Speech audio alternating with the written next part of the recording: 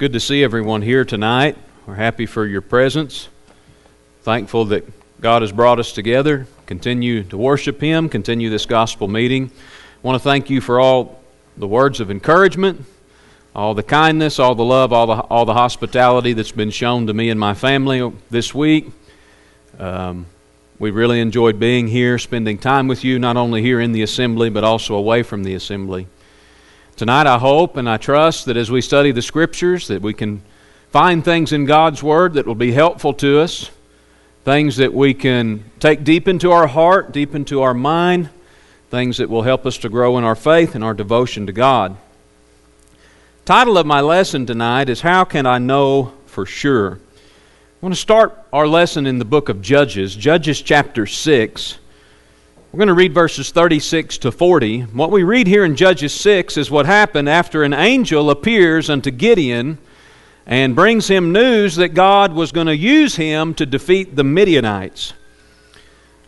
The Bible says in Judges 6 and 36, And Gideon said unto God, If thou wilt save Israel by mine hand, as thou hast said, behold, I will put a fleece of wool in the floor, and if the dew be on the fleece only, and it be dry upon all the earth beside, then shall I know that thou wilt save Israel by mine hand, as thou hast said. And it was so, for he rose up early on the morrow, and thrust the fleece together, and wringed the dew out of the fleece a bowl full of water. And Gideon said unto God, Let not thine anger be hot against me, and I will speak but this once. Let me prove, I pray thee, but this once with the fleece. Let it now be dry only upon the fleece, and upon all the ground let there be dew. And God did so that night, for it was dry upon the fleece only, and there was dew on all the ground. Now, Gideon had his doubts, didn't he?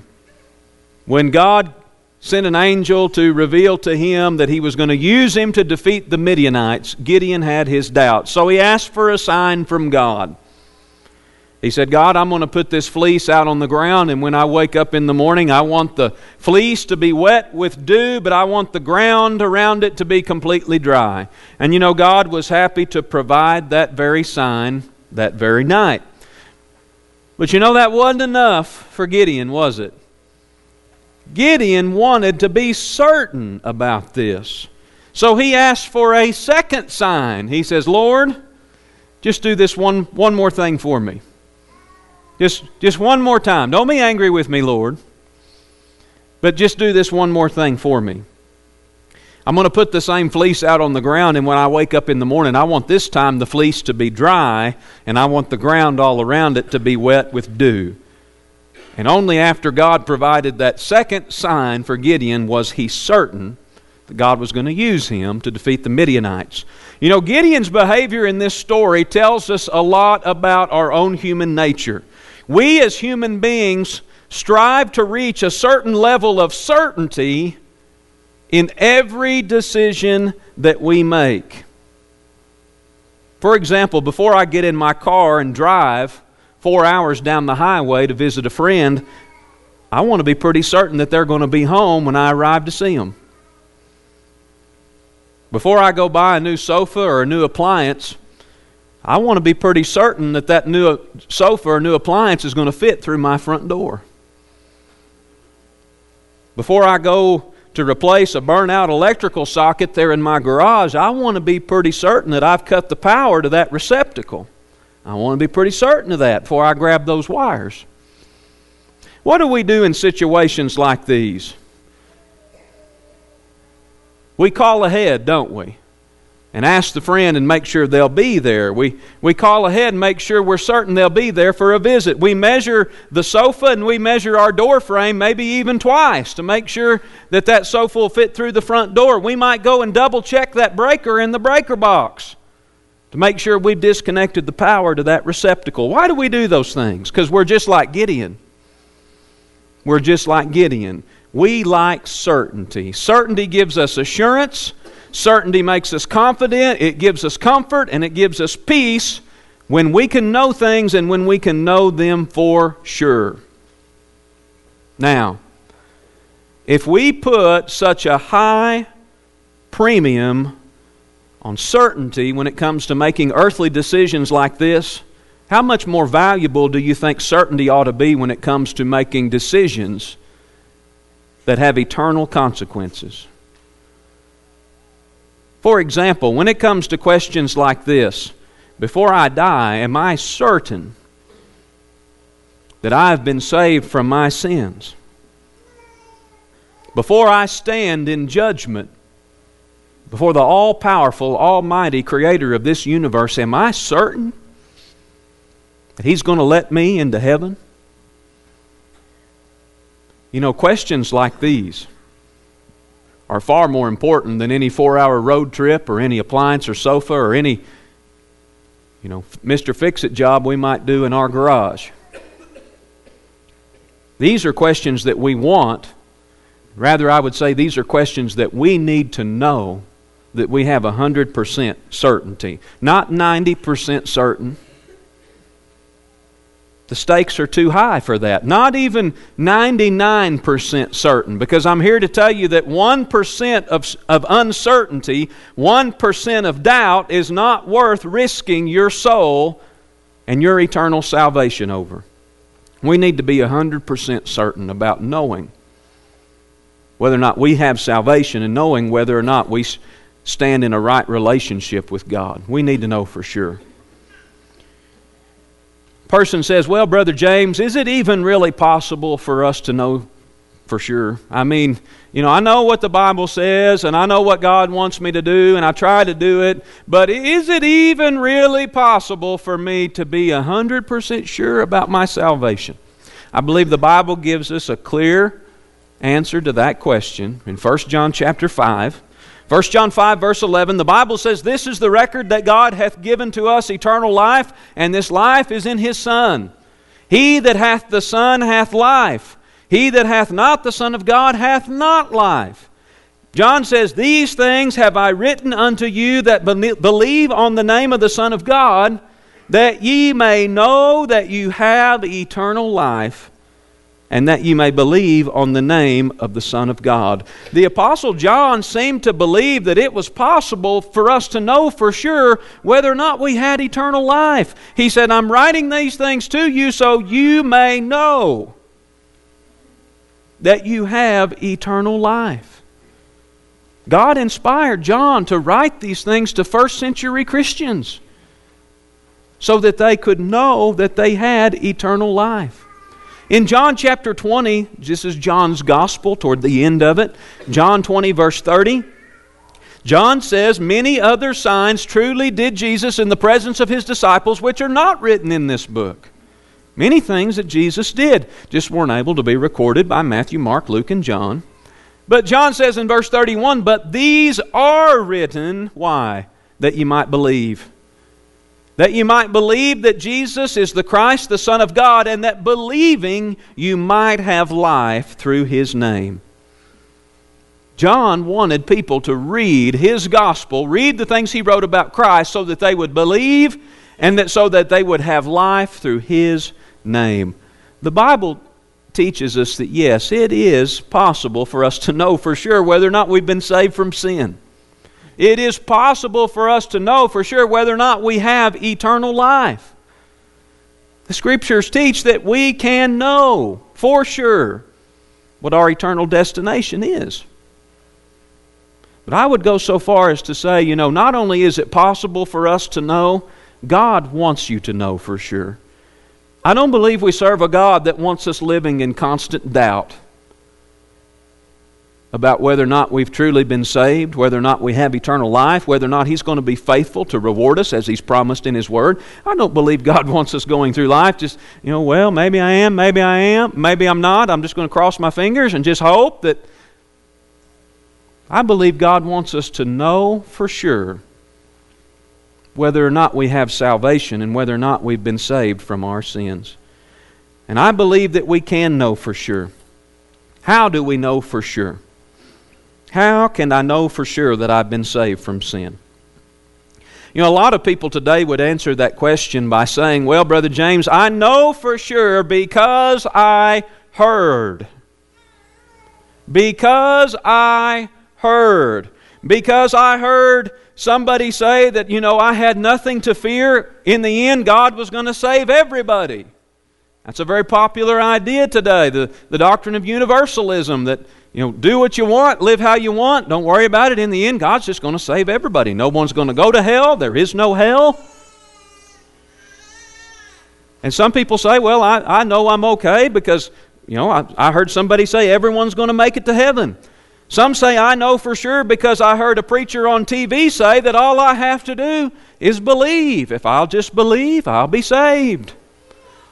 I know for sure because I heard a pastor say that all I have to do is pray a prayer or ask the Lord into my heart and I would be saved. Many people today rest their salvation on these many different things that they have heard from many different individuals. But listen, should we just blindly believe everything we hear a preacher, a pastor, or a minister teach us or tell us? Should we just blindly believe it? If a guy in a three-piece suit stands up behind a podium like this and says it, is it that good enough? No. Jesus warned us. He told us in Matthew 7:15, beware of false prophets. There are false teachers in the world today. There are people teaching false doctrine about salvation. And Jesus says, beware of them. Beware of false prophets which come to you in sheep's clothing, but inwardly they are ravening wolves. The Bible also says in 1 John 4:1, beloved, believe not every spirit, but try the spirits whether they are of God, because many false prophets, there's those false teachers again, many false prophets are gone out into the world. 2 Peter 2:1, Peter says, but there were false prophets also among the people, even as there shall be false teachers among you, who privily, secretly, shall bring in damnable heresies, even denying the Lord that brought them, and bring upon themselves swift destruction. Verse 2 says that many, not just a few, many shall follow their pernicious, or pernicious means destructive. Many will follow their destructive ways, by reason of whom the way of truth shall be evil spoken of. Many preachers today have been deceived into first believing and then teaching things about salvation which just are not true.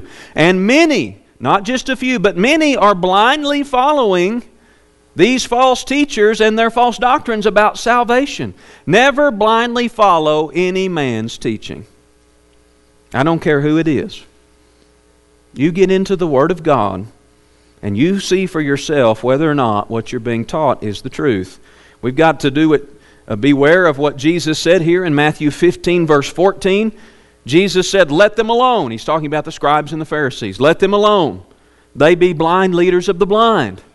And if the blind lead the blind, Jesus said both the blind leader and the blind follower, both shall fall into the ditch. It takes more than just blindly following and believing what we've been told or what we've heard to know for sure that we've been saved from sin. A lot of people today would say, well, Brother James, I know for sure I have salvation because I feel or because I felt. People today will say, I know for sure I'm saved because when I asked Jesus into my heart, I felt a feeling of joy and peace that just flooded my soul. And when I felt that feeling, I knew I was saved. I know for sure because when I prayed the sinner's prayer, I just felt God wash away all of my sins. Some would say, I know for sure I'm saved because I felt as if I had a religious experience. And when I did, I felt it deep down in my heart. And I knew that I was saved. Many people today rest the certainty of their salvations on their own subjective feelings. Okay? But let me ask you a question tonight, friend. How far can we trust our feelings? Can we solely rely upon our feelings for things such as important as this? We really can't, because feelings can oftentimes lead us astray, can't they? Feelings are oftentimes not a reliable source by which we can make good decisions. Okay? Let me show you an example of this. This is an example when we stop and consider the feelings of Father Jacob in Genesis chapter 37. Remember what happened in Genesis chapter 37? Jacob had 12 sons. And the 11 sons hated their brother Joseph, right? They were jealous of him. They did not like him. So the 11 sons turned against their brother Joseph, and they threw him down into a pit. They held him there for a while, and then they sold him into slavery into Egypt. Okay? They devised a plot by which they would take Joseph's coat of many colors that his family had made him, and they put animal blood on it and took it back to Father Jacob. You remember this story? They took that coat of many colors and put the animal blood on it and said, we don't know what happened to Joseph. All we'd found is this. And when Jacob took that cloth up into his arms and he saw the coat and he saw the blood, what was Jacob's immediate reaction? Jacob grieved and cried and mourned over the death of Joseph. He said, a wild animal has certainly devoured him. And Jacob mourned the loss of Joseph, his son, for many, many, many years. But in reality, Joseph was not dead, was he? Joseph was alive. Joseph was in Egypt. In fact, after a period of time, Joseph came to do pretty well for himself in the land of Egypt. He became second in charge over all the kingdom. And the point I want to try to make here from Genesis chapter 37 is this. The information that was presented to Father Jacob caused his emotional reaction or response. And that's how our feelings and our emotions work. Our feelings and our emotions always react to the information that we are presented with. Now that information could be 100% accurate, or it could be 100% inaccurate and be completely wrong. But our feelings really don't care whether or not the information that we've been presented with is right or wrong. Our feelings react according to what we perceive to be true. And we see that in the story of Jacob. His feelings were very, very real to him. Those tears were real. Those feelings of loss and mourning were real to him. They were simply a response to the information that was presented to him. But the information was false, wasn't it? Joseph wasn't dead. He was alive. Father Jacob mourned all those years and cried all those tears over a son that was actually alive. Okay? And the takeaway point is this. Many people today are like Jacob, okay? They have been taught that they will feel certain feelings and certain emotions when they do certain things for God, like pray a prayer or ask Jesus into their heart. They feel those emotions that they've been taught to feel when they do the things they've been taught to do to be saved in the sight of God. When in actuality, listen, the things they've been taught to do for salvation are not scriptural, are not right. Feelings don't tell us whether or not the information we're presented with is true or false.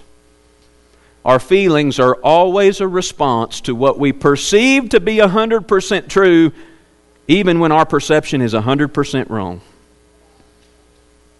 And we've got to keep this in mind. We've got to understand this. Another example of this that we can look at would be the story of the Apostle Paul. Once you think about the life of the Apostle Paul and think about the life he lived before he became a Christian. 1 Timothy chapter 1 verse 12, Paul said, I thank Jesus Christ our Lord who hath enabled me, for that he counted me faithful, putting me into the ministry, who was before, this is what Paul used to be, a blasphemer, a persecutor, and injurious. He says, but I obtained mercy because I did it ignorantly in unbelief. Now listen, unlike Jacob, who felt guilt and sorrow for the loss of his son Joseph, who was actually alive, Saul felt 100% justified in the sight of God. And he felt good about going around and arresting and persecuting innocent Christians. That made him feel good. He had good feelings. All the while he was doing terrible, terrible things. Look at what Paul said in Acts 23:1. The Bible says, "And Paul, earnestly beholding the council, said, Men and brethren, I have lived in all good conscience before God until this day." Paul had lived in all good conscience before God, even as he went around and found Christians and drug them out of their homes and had them tried and persecuted and even some of them stoned to death. Paul did it with a good conscience. How could a person feel good about doing such terrible things? It all goes back to the fact that Paul was operating on bad information. Father Jacob was presented with bad information. Paul was operating on bad information. He didn't believe Jesus was God's Son. He didn't believe Jesus was the Savior. He believed Jesus was a false prophet. His disciples were all blasphemers. And their movement, this Christian movement, had to be stopped. And so Paul set about to do just that, and all to the glory of God, and it made him feel good to go around and do terrible, terrible things. You see why we can't trust our feelings and let them lead the way in knowing for certain whether or not we're saved? If we believe false information about salvation, our feelings will lead us astray and give us a false sense of security. We cannot trust our feelings to know for sure whether or not we've been saved. How can we know for sure that we've been saved? We can't rest it on just things that we've heard. We can't rest it on things that we've felt. I'm here to tell you tonight, the way that you can know for sure that you've been saved is if you know in your heart of hearts you've trusted God and you know that you've obeyed His Word. This is how we know for sure. It's not a feeling. It's not something, you heard. You can know by trusting God, and you can know by obeying His Word. This is the only way to know for sure. Put your trust in God, not in yourself, not in your feelings, not in some preacher or priest. Look into the Word of God. Look into what the Bible teaches us about the proper way to be saved, and obey that Word. Humbly submit ourselves to God and to His plan of salvation. That's how we know for sure that we have salvation. The New Testament teaches us there's several things we must do to be saved. We must believe in Christ. We must believe He came, He died, He was buried and rose from the dead. And He did that to pay a penalty that you and I could never pay. He lived a life that you and I could never live. He died the death that He really shouldn't have had to die. But He did it for you and He did it for me. We got to believe those things. John 3:16 says we've got to believe in the only begotten Son of God. The Bible teaches we got to repent of our sin. The fact that Jesus died of the sins that we commit ought to motivate us and move us to repent, to turn away from the wicked life of sin. Jesus taught in Luke 13:3 that if we don't repent, we'll perish. We need to confess our faith in Christ. It's not hard to confess faith when you've got it in your heart. Romans 10:9-10, wherefore with the heart man believes unto righteousness, with the mouth confession is made unto salvation. It's only natural that a sincere belief in the heart will come forth from the mouth in the form of a confession. And the Bible teaches that we must be baptized. We must receive a scriptural baptism. We must be immersed in water for the remission of our sins if we desire to be saved.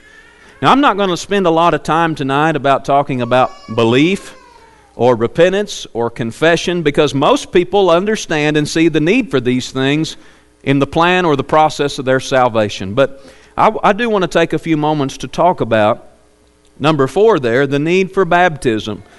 We want to do that because many people today see little or no need for baptism, and that's because of a lot of false doctrine that has been around for many, many years, in fact hundreds of years, concerning salvation and concerning how we're saved. Many preachers today don't preach that baptism is necessary for salvation. We're going to look at the Scriptures so you can see for yourself how important baptism is in this plan of salvation. We're going to look at Mark chapter 16, verse 15 and 16. In Mark 16:15, The Bible says, and he, that's Jesus, said unto them, Go you into all the world and preach the gospel to every creature. And then in verse 16, Jesus says, He that believeth and is baptized shall be saved, but he that believeth not shall be damned or condemned. Now this is what Jesus said, very plainly and very clearly. And you can read the words right there out of your own Bible in Mark 16:16. He said, He that believeth and is baptized shall be saved. Now many preachers today will come along and they will teach salvation this way. They will say, He that believeth shall be saved, and then he can get baptized later if he wants to. Okay? You know, that's the doctrine of baptism that is really taught today by a lot of preachers in a lot of different churches. Believe, you'll be saved, and then get baptized if you want. Okay? What it really boils down to is this message right here. A lot of the teaching today about baptism is he that believeth and isn't baptized can still be saved. You know, believe, you'll be saved, and then, baptism is optional. What it essentially means is he that believeth and is not baptized shall be saved. Now, I want you to look very carefully at what Jesus preached and compare it very carefully to what many preachers preach today. Do you see the difference? There's a difference in there. Jesus said, He that believeth and is baptized shall be saved. Men today say, He that believeth and is not baptized shall be saved. That one little word, not, makes all the difference, doesn't it? So who's right? Who is right? Was Christ right when He said what He did, or are preachers right when they preach this doctrine of baptism today? Let's look at Acts chapter 2, verse 38. Acts 2 and 38. The Bible says, Then Peter said unto them, Repent and be baptized, every one of you, in the name of Jesus Christ, for the remission of sins, and ye shall receive the gift of the Holy Ghost. In this passage, Peter tells all the Jews there in Jerusalem on Pentecost Day, he told these people to be baptized, and if you'll notice there, he told them to do it for the remission of their sins. Now, there's been a lot of controversy, a lot of different discussions about what exactly this phrase, for the remission of sin, means, okay? Now, a lot of preachers and scholars today will claim that if you would study this phrase, for the remission of sins, in the original Greek language from which it was translated into our English King James Bibles, they would try to tell us that what it really means is that Peter was telling them to be baptized because their sins had already been forgiven them. I heard and I read a lot of different preachers and scholars make statements very much like this. So much so that I decided one day, I'm going to go and try to study that out and see if that's true.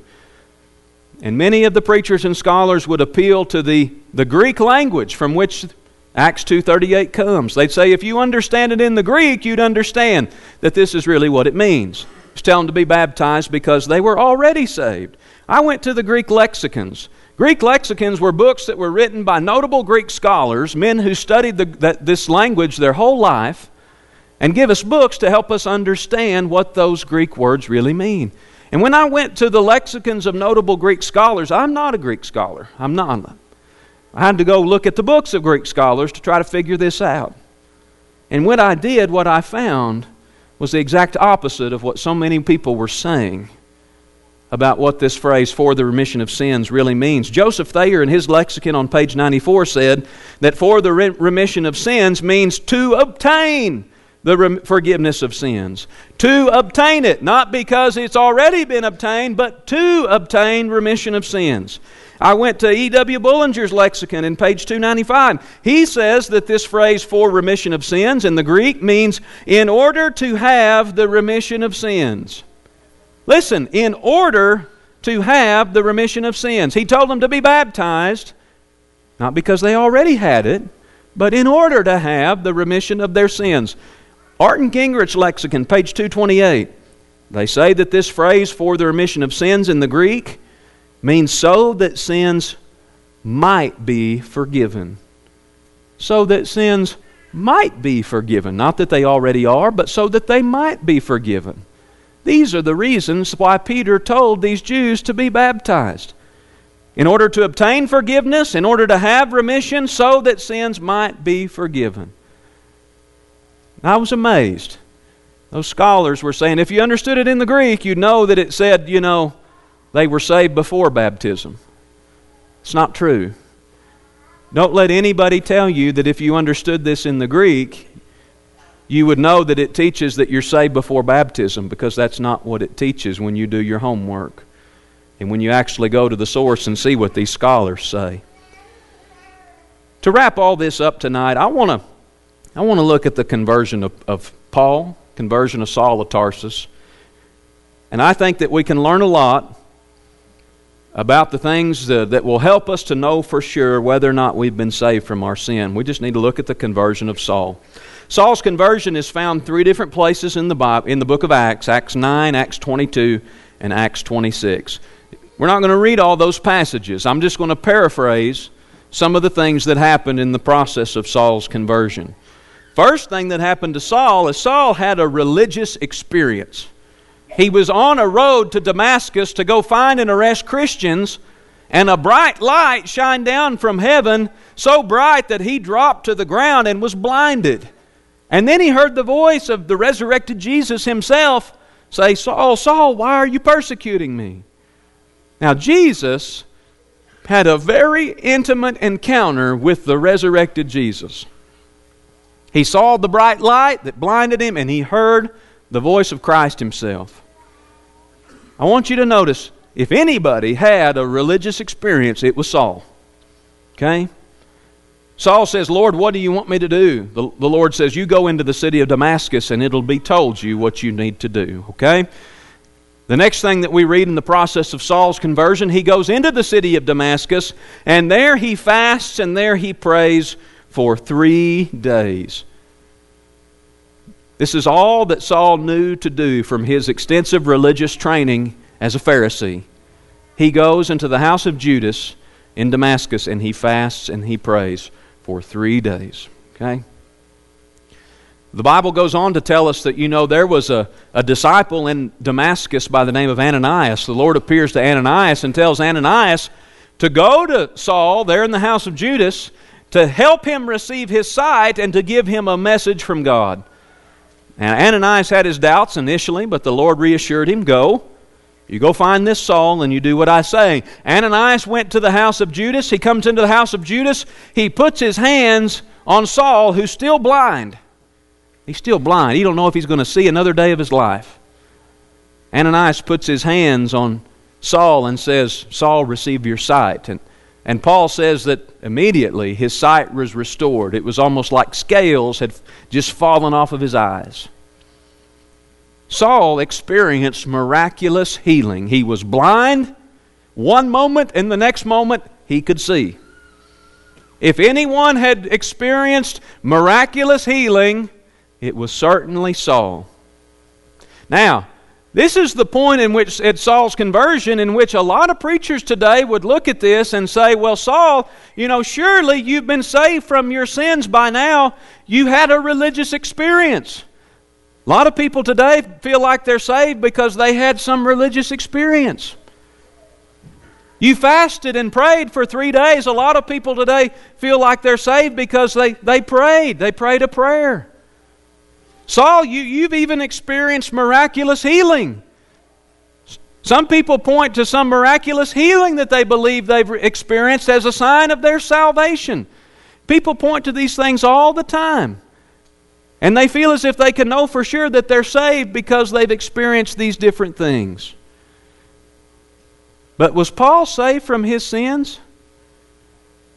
If we continue to read the story of Paul, what we're going to find is that, even though he had a religious experience, even though he prayed and fasted, and even though he received miraculous healing, he was not saved. He was still in his sins. Because Ananias goes on to tell him in Acts chapter 22, verse 16,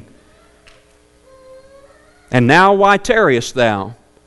Arise and be baptized and wash away thy sins, calling on the name of the Lord." Saul was still in his sins. Even after everything that had happened to him, he was still in his sins, and he needed to get up and obey God and be baptized so he could have his sins washed away by the blood of Christ. I think this teaches us a lot. about how we can know for sure whether or not we've been saved. Okay? We can't rest our salvation on experiences that we perceive that we may have had, feelings that we felt deep down in our heart. We can have all kinds of experiences. We can have all kinds of feelings. At the end of the day, if we haven't trusted God and obeyed His Word, we're still in our sins like Saul was. We're still in our sins like Saul was. Listen. I know it's not easy to learn that things that you were 100% certain about for a long, long time were actually 100% wrong all along. That's not easy. I want to tell you something. I've driven 4 hours to visit a friend and got to their house and they weren't there for the visit. You know, I felt foolish. I should have called ahead. I've bought furniture that I was just sure it was going to fit through my front door. Lo and behold, you get it up there on the porch, it won't go through. I should have measured twice. Felt foolish. I went to replace burnt-out electrical outlets, receptacles in my garage. I was just sure that I'd flip the breaker and turn the power off. And I go to grab those wires and I got a shock. I felt foolish. I should have double-checked that breaker. I know it's not easy and it's difficult to learn that things that we were just so sure about, so certain about, were actually wrong all along. But listen, this lesson tonight is not about making people feel foolish. It's not about putting people down. It's about reaching out and helping people get right with God. And that's the heart from which I'm giving you these words tonight. You've got an opportunity to get right with God tonight and know for sure. And know for sure whether or not you've been saved from your sin. You can know for sure without a doubt that you're on the right track. And it comes through trusting God. And it comes through obeying the teachings of His Word. You need to believe the gospel. You need to repent of your sins. You need to confess Christ. And you need to be baptized tonight. Only then can you know for sure that you've obeyed the Scriptures and you've done the things God has asked you to do to be saved. Have you truly been saved from your sins tonight? That's the question I leave you with. Tonight, if you're not sure, or if you know for a fact that you haven't obeyed the Scriptures and the gospel plan of salvation, you can leave here tonight with all the assurance, all the confidence, all the comfort, all the peace of mind that God has to offer. If you're not sure, let's be sure about it tonight. You need to obey the gospel. You need to do what's right in the sight of God. And that's why we are here.